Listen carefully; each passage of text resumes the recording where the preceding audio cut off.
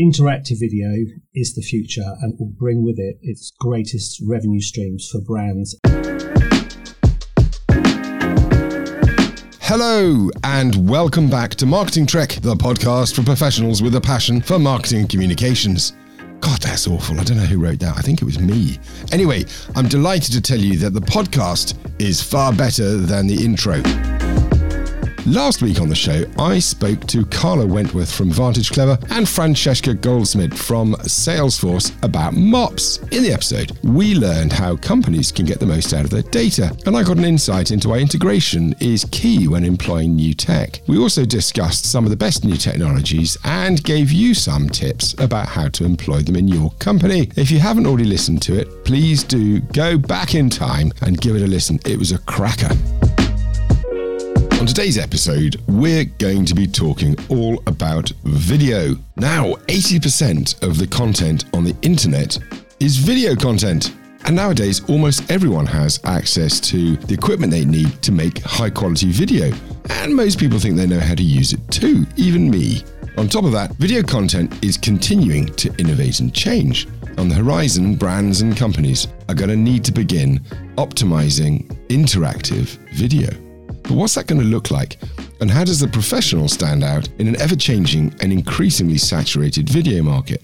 Well, in this episode, we're going to talk to two leading experts in the video marketing space to try and get some answers. Later in the show, we're going to be hearing from John Paul Toynton. Now, he is from award-winning interactive video production company Cloud Moves. But for the first half of the episode, I'll be speaking to Rupert Rickson, founder and managing director of Perspective Pictures. I love Perspective Pictures. It's a digital-first video production agency based in London. Now, Rupert started the business literally in his parents' shed in 2016, but he's grown it to a team of, I think, over 25 creatives now, and they make like first-class, digital-first video content for people like Rolls-Royce, Red Bull, Lego, Deliveroo, Cedars. Their videos generally are entertaining, they're unique, they have complete, total standout. And we've used them actually for one of our own videos.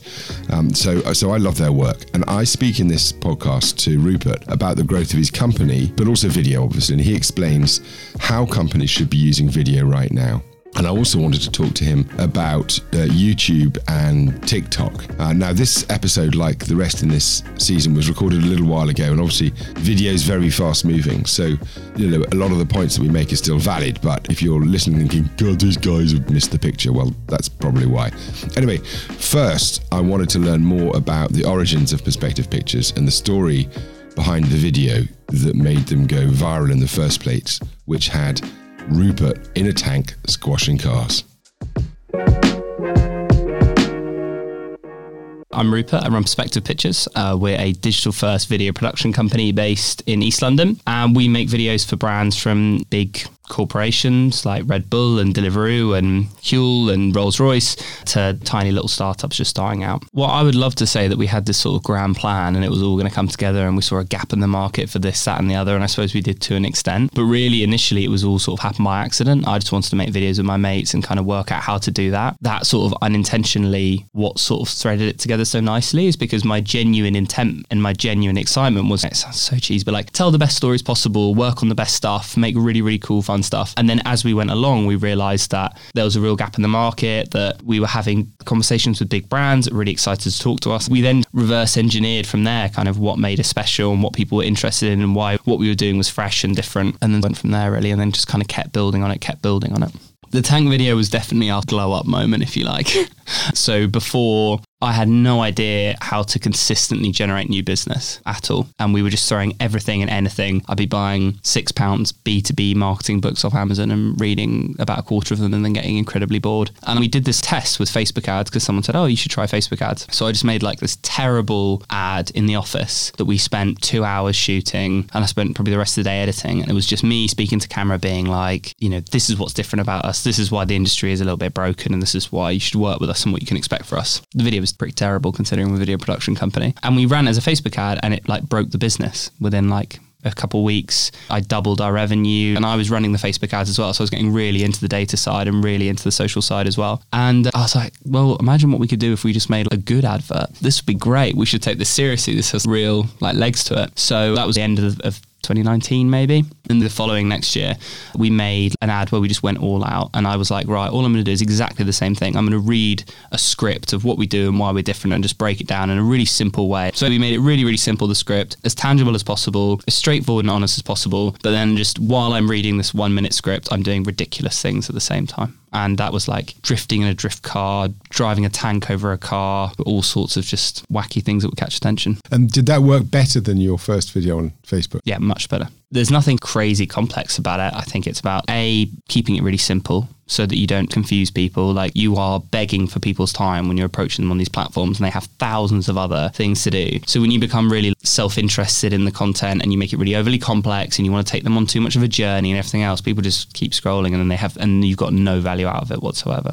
Second of all, I feel like, particularly in agency world, like there's just so much crap. Just like the words they use on their website and just everything that goes through all the content. Do your people speak like that? If I ran into your team in the pub, would they say the stuff on your site or the stuff in your videos? Would they say it like that? What is this weird pretense like we're not all just actually human beings? Why do we have to speak in this really abstract language that somehow makes us professional? It just makes absolutely no sense to me. So we'll just keep things really simple, work out what it is that's genuinely special and generally useful to your customers, speak to your customers, really understand that, and then just tell everyone about it in a really honest way. You don't have to make it sound smarter than it is, because then you just confuse people. Our idea of what makes video content compelling is constantly changing, but also the platform we choose to consume it on is too. And YouTube's first real major rival for well over a decade has finally come through in the shape of TikTok. I recently discovered that TikTok has more hours of videos watched on it than YouTube. So has YouTube finally lost it? I wanted to know what Rupert thought about this. I just think, again, they're very different places. I try and show my dad TikTok and it really frightens him. I try and show him like a meme or something that I think is really funny, and he always looks at me and just goes like, why is that funny? That's not funny. And I'm like, it is. It's really funny. Come on. So they're just very different things. TikTok is such low value, short content set around trends. But if you want to watch like a longer box documentary, or a YouTuber I really like, Johnny Harris, he made like a 30-minute documentary about the ice cream machines in McDonald's and why they don't work. And it's such a tiny thing. He goes into such great depth and great detail. And it's incredible. It's such a brilliant like little doc and piece of content. But it just couldn't be more different from a 7-second video that's like a sound that you're really familiar with, but it's been twisted because they've made a bit of a meme out of it because it's been put in an entirely different context. That's like a totally different piece of content. And also there's always going to be those sort of ups and downs of people get really into one format and then it makes them sick of things and they crave a different thing. But yeah, I think YouTube, it's always going to have its place. Now, not only is there more content now than ever, but there's also more competition. Competition for eyeballs, competition for advertising, competition for attention, competition for time. You know, and in addition to that, the tech is constantly improving. So as a result, the skills barrier for creating compelling content is increasing. So with this in mind, does low production value content still have a seat at the table? I don't know. Let's see what Rupert had to say. Yeah, certainly. It all depends on the platform and the medium. I don't think people are going to spend their whole lives watching their phones. I think cinemas and the filmic experience is going to exist for, years to come. The more that the barrier to entry gets lowered, the bigger influx of just crap and the more competitive it becomes and the more difficult it becomes. So yeah, on one hand, video becomes more accessible and this kind of like whole meritocracy idea comes in where the liberation of media and anyone can do it and anyone can create it, and that's incredible. But at the same time, you're also making it even more competitive than it already is, even more difficult than it already is. People aren't really going to be able to be spending much more times on their phone than they already are. We're spending 7 hours a day if you're Gen Z or whatever it is. So I feel like time's not going anywhere. It's just the amount of content we have to process is getting bigger and bigger.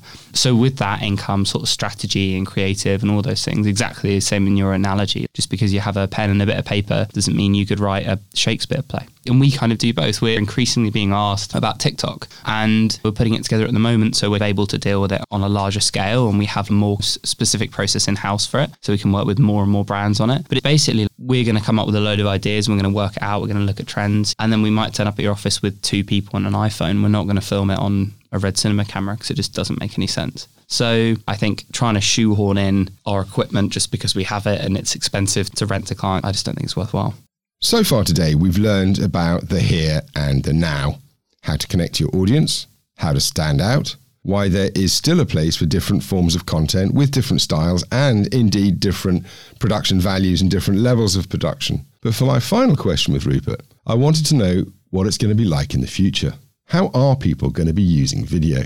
There's a very clear trajectory that we're on at the moment. As you say, video becoming so much more accessible to everyone. Everyone's sort of building their own brands and speaking a lot, and it becoming more and more easier and easier medium. When you look at TikTok, it's incredibly easy to make content that will stand up against high value content. So much so that brands have no concept or idea of how to deal with it because they're trying to apply their processes to it. But actually TikTok does brilliantly in that it has its own editing systems, it has all its own trends. Most videos are lip syncing to audio that pre-exists, which is often like a big problem with video. So the whole way the narrative and everything is structured on TikTok works so well that anyone can get involved. So I think that continually the sort of barrier to entry is going to get lower and lower and lower. But secondarily, I think it's just going to get more and more and more hyper personal. When it comes to the last phase of purchasing something, so the initial phase of the awareness piece, it doesn't matter so much. But when it comes to overcoming those hygiene points or pushing someone to purchase something, they're much more likely to purchase from someone that sounds like them, looks like them, speaks to them in their sort of language, like feels like a friend. It's like that kind of final trust point. So surely we're going to have deep fake AI generated adverts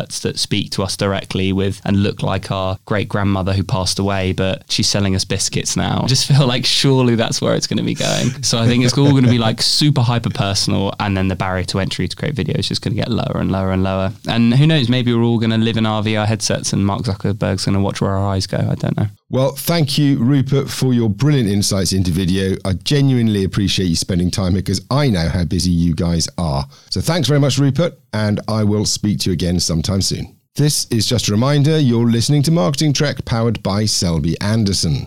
You can find me on LinkedIn. My name is Dom Hawes. Please do come and connect to me. Please don't try and sell something to me on the first message you send me, but I love to hear from listeners. So please do connect. Dom Hawes at Selby Anderson. I am on LinkedIn.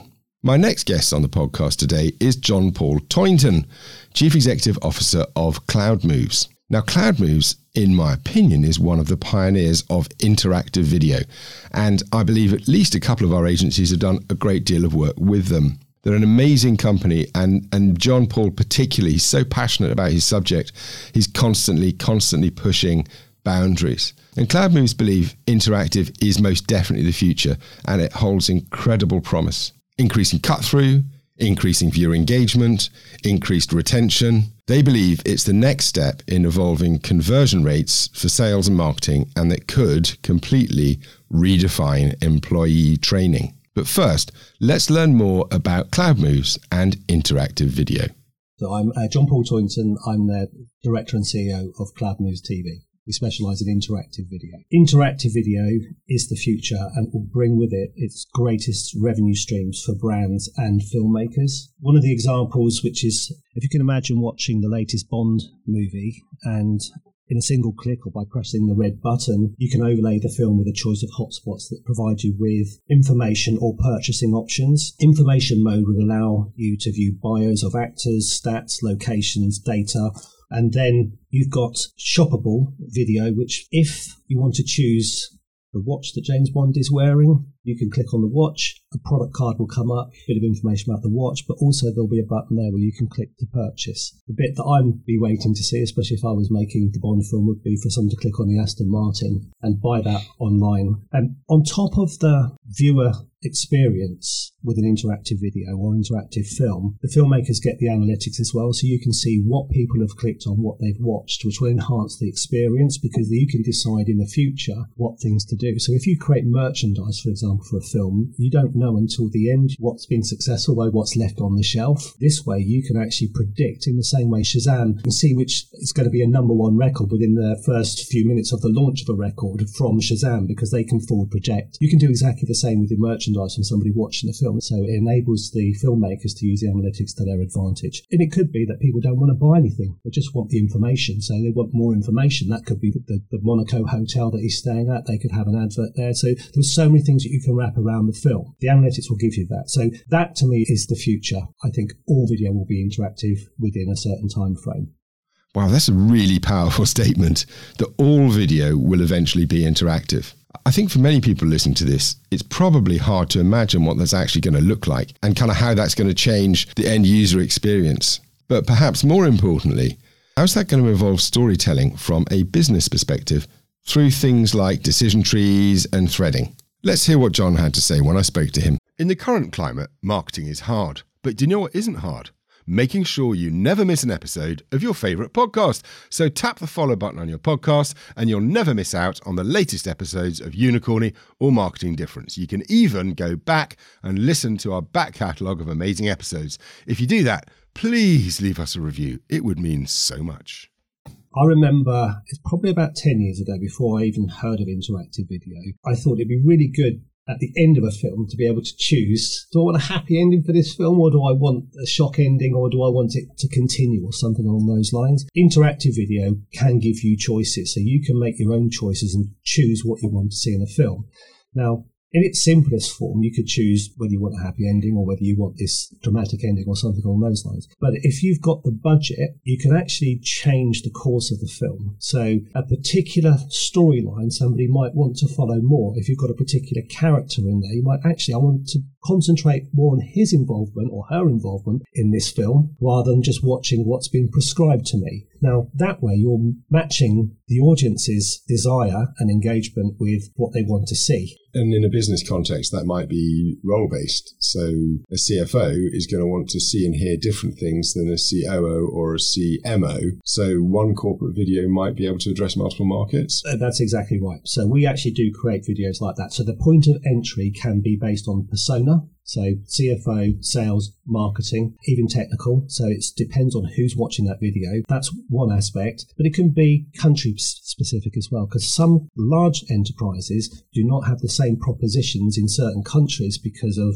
rules and regulations, or it's just not popular. So something along those lines where the viewer can choose based on geographic territory, not just persona, but also it could be the challenges that you face, because different companies or different solutions have different challenges. So if you're watching that video, you don't want to watch all of it. You want to watch the bit that's just relevant to you. So branching off in those points, that just reduces the amount of time you watch the video, but increases the impact of that video. So all in all, it could be an hours long video. You might only watch 3 minutes, but those 3 minutes enable you to make a decision. So when we talk about branching, you've got your first engagement. So you watch a video. If someone clicks then to follow a storyline, their engagement's going to be dropping slightly. So let's just, as a basic example, you've got a 3-minute video. You then have a branch point. That branch point should not be any longer than 2 minutes. And if that has something else within that that takes you to the next scene, that shouldn't be more than 1 minute. And they would go down and down and down, because the further you get in, the shorter those scenes need to be, because the attention span is going to be reduced. And we track it back to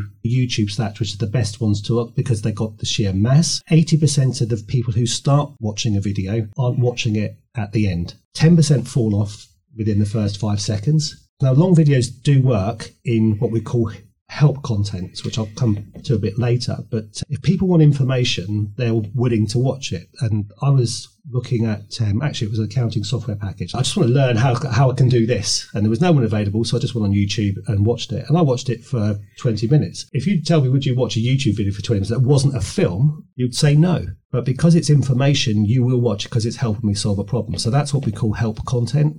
But what buyers want in the beginning is hero content.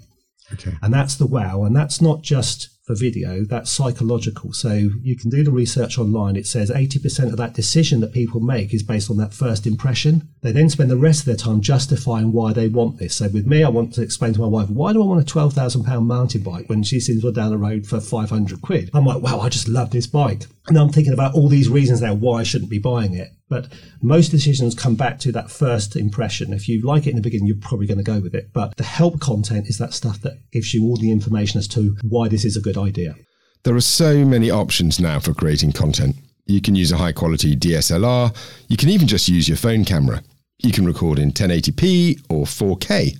So with so many choices and decisions to make, how do we go forward when creating videos? What are the best devices to create different kinds of video content?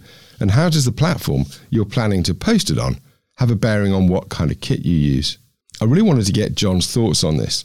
So I asked him, and, well, this is what he said. Yeah, so I've got a director of photography, which he's quite happy to spend 100 grand on a camera, and then I'll give him a task to use a GoPro, because I can't put the 100 grand camera underwater. So let's just look at an iPhone, or even the Samsung, high quality Samsung. When you come into London, you've got the billboards. Some of those have been filmed on an iPhone. So it's not the device, it's the skill of the person that's using it. So that's one thing. So if you spend money on skilled people or a skilled company that has skilled people, then it doesn't really matter about the device. But if you are starting out in video, don't invest loads of money in camera kit. If you're just starting out, you can, if you want to self-shoot, then just do the stuff yourself from an iPhone or from any mobile device. That's the first thing. Well, you could look at what's the output. So the bigger the screen, the HD quality or 4K quality of an iPhone won't expand to a screen that's like a meter high or something along those lines. So you've got to look at what's the output for that. So look at where this is going to be viewed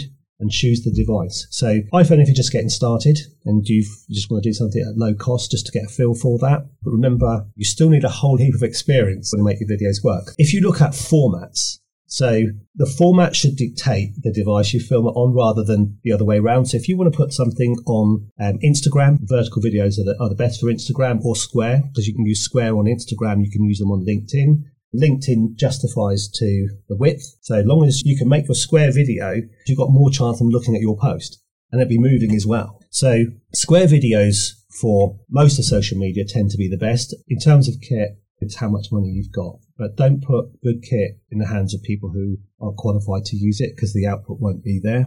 You're better off spending your money on the right people, and they can get the best out of whatever kit's there. I just think that if you're skilled at filmmaking, you can use any device. You can't expect your employees or your video marketing team to be a specialist at everything. And if you do, they're going to be weak because they won't have the time, or they're going to get overwhelmed. Now, throughout this episode, we've learned how widespread video content is. It's the dominant way we consume entertainment. But you could also argue, if everyone is doing the same thing, that's more reason for you to do something unique. So I wanted to ask John two final questions. Firstly, if everyone else is doing it, is video all that important? And secondly, what kind of advice would he give to businesses and professionals who want to create the very best content possible?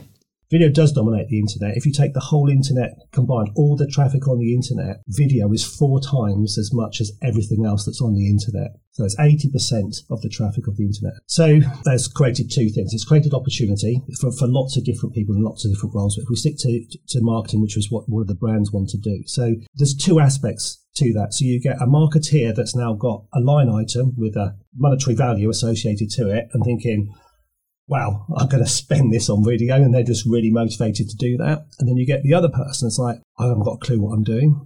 And anxiety kind of sets in, and they kind of sit there not knowing what to do, a bit like rabbit in the headlights. So they've got this thing, and then the pressure builds up to get the videos. And the more they don't do it, the bigger the pressure becomes. So they're overwhelmed and having lots of indecision because they just don't know what to do. So I've got some advice for those people, just 4 points here. First of all, don't put pressure on a single video. Your video should do one thing. Don't ask it to do more. So if you ask it to do more, you're going to lengthen the video, and we know what happens when you lengthen the video. People aren't going to be watching it at the end. So don't put pressure on a single video. And if you're employing people, don't rely on a single video maker to make everything, because that's not going to work either, because you can't be a master of all trades, and there's a lot to make in video, and there's lots of different ways. 50% of enterprises use in-house, they outsource the rest. The outsourced content tends to be the more specialized content, stuff they can't make in-house. But if you are going to hire somebody in-house, you've got to set your expectations. Even a highly talented videographer can only produce so much, and they are a videographer. So to define a videographer, that's a self-shooter. So they create the shot list, they shoot it, and they edit it, and they give you the finished product. So you give them a brief, and they go and produce the end result.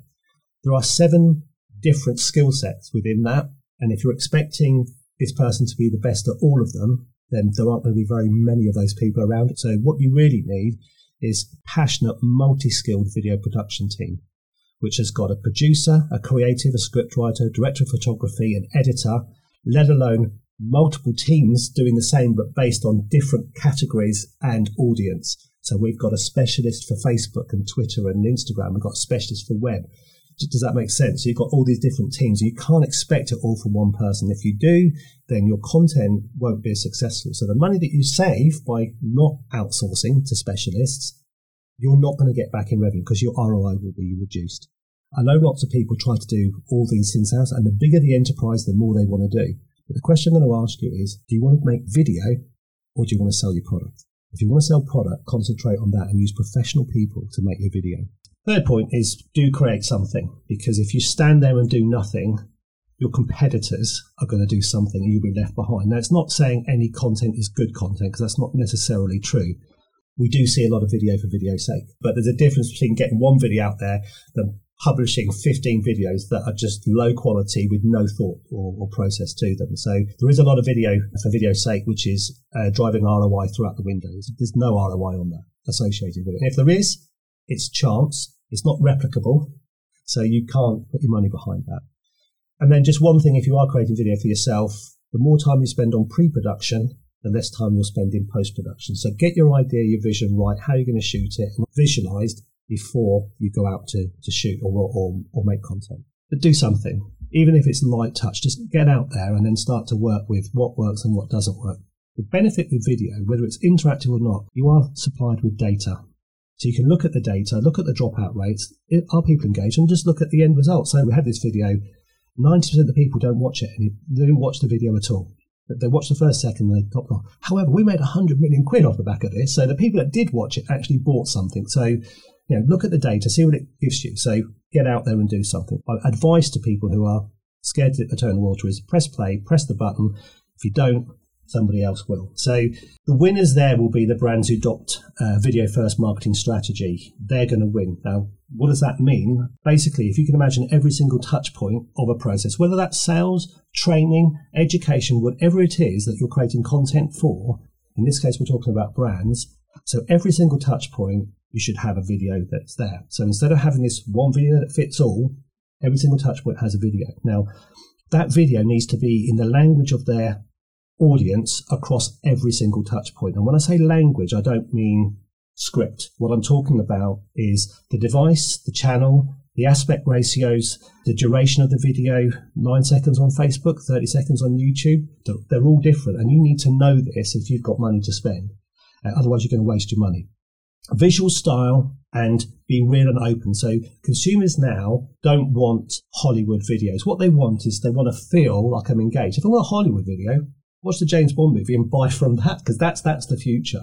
But right now, if you're going to talk to people, they want someone that they can relate to. And then engage with them and deliver content in multiple formats. So don't make one video and expect people to watch it in that aspect ratio. If it's a younger audience that are watching on a mobile phone, make it a vertical video. If you're not sure what to do, at least make it a square video, because that plays well across all devices. But really, if you want to win, make it device specific. Speak the language of the people that are your viewers. And that language is channel specific. Is it going to be Facebook? Is it going to be Twitter? Is it going to be Instagram? They're all different. You need to talk their language, otherwise the video won't have any impact either. So if you've got money to spend it wisely. I'd like to say a massive thank you to John for coming on the show and sharing that excellent conversation with me. John is a visionary. If you need to talk to somebody about interactive video, you should definitely be talking to him. Those were two incredible conversations today with two of my favourite people. So thank you to John and thank you to Rupert for your time and coming on the show. And my key takeaways from the episode today, despite the fact that video content makes up so much of the internet already, and of course there's only going to be more coming, I think video is going to get more and more important as it evolves with time. I certainly love using video. It's a great way of communicating. Almost as good as audio, like this. Of course, video does demand a little bit more attention than audio, but it's so engaging and it's such a great communication tool. And I think interactive video is going to change the way we consume content. But it is a new frontier. Despite the fact that we're experimenting with it still, I think there's so much opportunity when it comes to sales, customer retention, and also training. Moreover, I think professionals and businesses, they need to consider where they're posting, which platform they're using, and of course, which device the person's going to watch on. So it's not just what you're consuming. We all tend to get carried away with the production quality of the video that we're using. Like, have I got Handshake or am I using a gimbal? Particularly if you're producing your own videos. So it's not just what you're consuming, the quality of the content, but it's how you're consuming it. And that's something that's really important if you don't want to get lost in the noise. So with all that in mind, I think the key to great content for businesses is the same as it is always. You have to be straightforward. You have to be simple. You have to keep your message to the point and always be communicating the thing that makes you as a business and you as a person special. And if you do that, you'll resonate with someone. Some things, they just don't change. Quality will always out. Either way, whichever way you look at it, when it comes to video, the future looks exciting. Next week on the podcast, I'm going to be speaking to Dan Ellis, Managing Director at Orchid, and I'm speaking to audio producer Harry Radcliffe. In the episode, I learn how voice is unlocking barriers for disadvantaged people. I get a grasp on how noise and sound can influence the mind and our emotions, and I learn why we're entering an age of audio. We will see you there. I am deeply grateful to you for listening to this episode of Marketing Trek. I know your time is extraordinarily precious, because mine is too. But I hope you enjoyed it. And if you did, I would be very grateful if you would please subscribe on whatever your favorite channel is. But I'd be even more grateful if you'd write us a review. If you don't want to do that publicly, you can find me on LinkedIn. My name is Dom Hawes at Selby Anderson. Please send me a connection request and please send me a message, and I would be delighted to receive feedback, both good and bad. This podcast was recorded at Terminal Studios. You can find that at terminalstudios.co.uk, and the show was produced by Selby Anderson. You can find us at selbyanderson.com. Thank you.